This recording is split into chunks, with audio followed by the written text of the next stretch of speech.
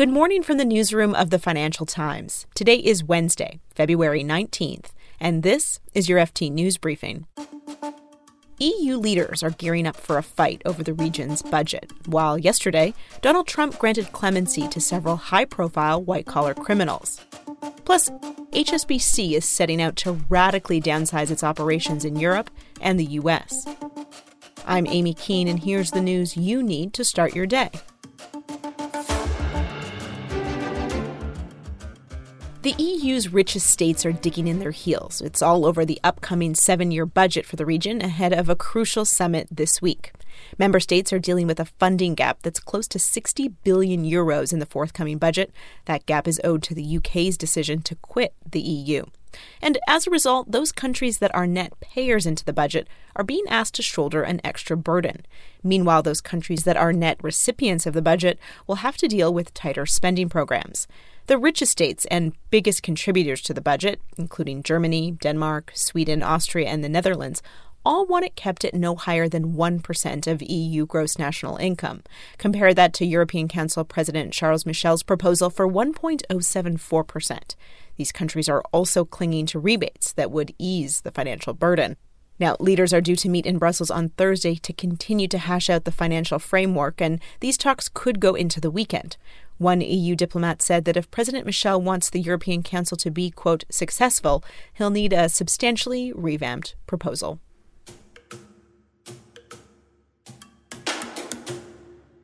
Meanwhile, in Washington on Tuesday, Donald Trump flexed his executive power. The U.S. president extended clemency to several high-profile white-collar criminals, one being former Illinois Governor Rod Blagojevich, who was convicted of trying to sell the U.S. Senate seat formerly held by Barack Obama. A former Celebrity Apprentice contestant, Mr. Blagojevich, was impeached and removed from office for corruption in 2009. He was later convicted by a federal jury on 17 counts of bribery, wire fraud, attempted extortion, and conspiracy. He was sentenced to 14 years in prison. The president commuted Mr. Blagojevich's sentence, which means he'll be released from jail after serving 8 years, but his criminal record will not be expunged.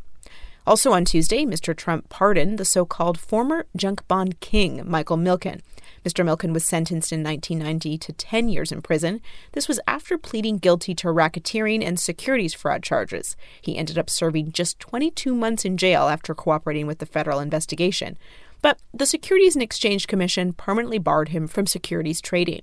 According to the White House, Mr. Milken's pardon was backed by a long list of the rich and powerful, such as Republican donor Sheldon Adelson and media mogul Rupert Murdoch, plus Mr. Trump's personal attorney, Rudy Giuliani.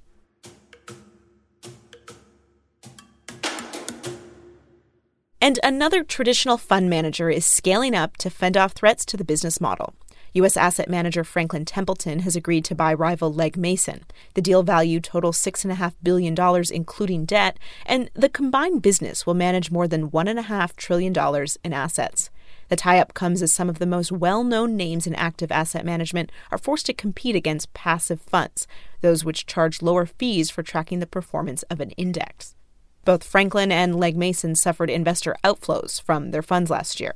But according to Franklin Chief Executive Jenny Johnson, who will oversee the combined group, the deal is about, quote, offense, not defense. Legg Mason shares were up 24% on Tuesday, trading just above Franklin's $50 per share offer price. Meanwhile, shares in Franklin Templeton were up 7%. And here's a story you should know more about. HSBC has said it plans to cut around 35,000 jobs as part of a radical downsizing of its operations in Europe and the U.S. It's part of a restructuring to trim annual costs by $4.5 billion and to shed $100 billion of assets adjusted for risk by the end of 2022. FT Banking editor David Crow and financial regulation correspondent Matthew Vincent dug into the details of the bank's attempt to kickstart its stuttering business. David, you've just been talking to interim CEO Noel Quinn about this plan. How radical is it?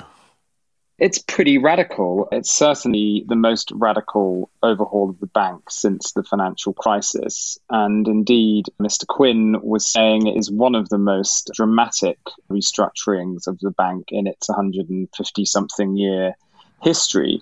So it's pretty strong stuff. Where and how will these job cuts come, do you think? Well, the main casualty, if you like, is going to be the European Investment Bank. That's the investment bank that sits in the London headquarters, but is not part of HSBC's ring-fenced UK retail bank.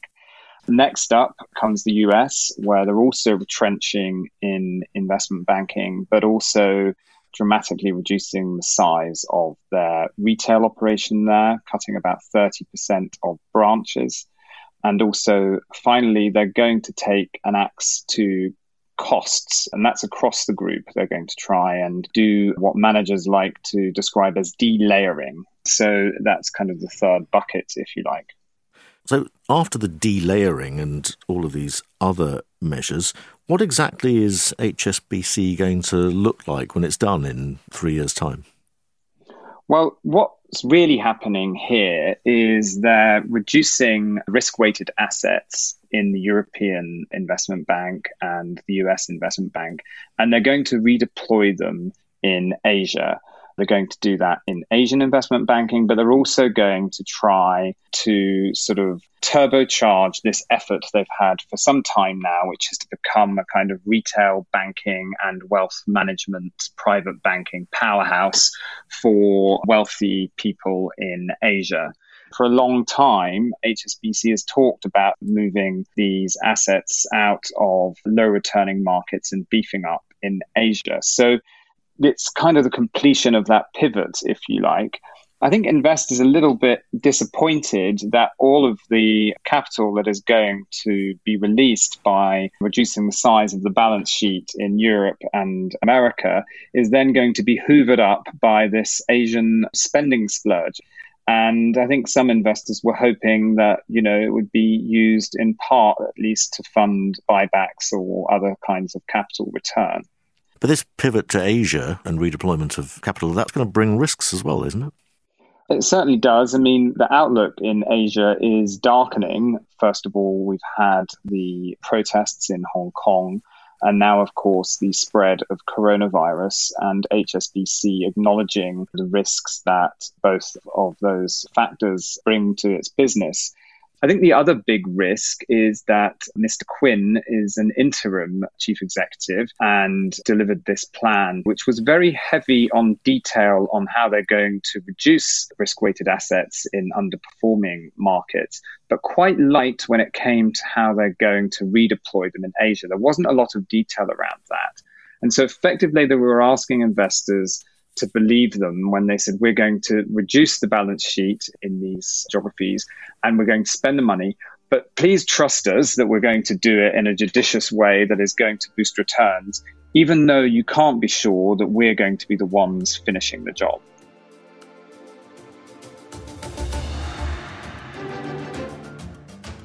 You can read more on all of these stories at FT.com. This has been your daily FT News Briefing. Make sure you check back tomorrow for the latest business news.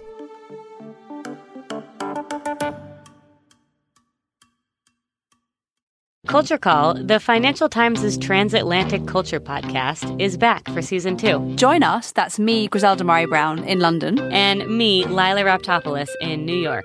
We'll be getting together to interview the people breaking new ground in culture. We're also making sense of the trends shaping life in the 2020s. And we'll bring you behind the scenes of the FT's award-winning life and arts journalism. In our first episode, we chat to Marriage Stories' Noah Baumbach. So hit that subscribe button, and let's discuss our way through the most exciting cultural moments of 2020 together.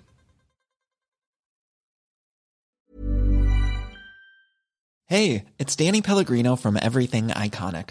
Ready to upgrade your style game without blowing your budget? Check out Quince. They've got all the good stuff, shirts and polos, activewear, and fine leather goods, all at 50 to 80% less than other high-end brands.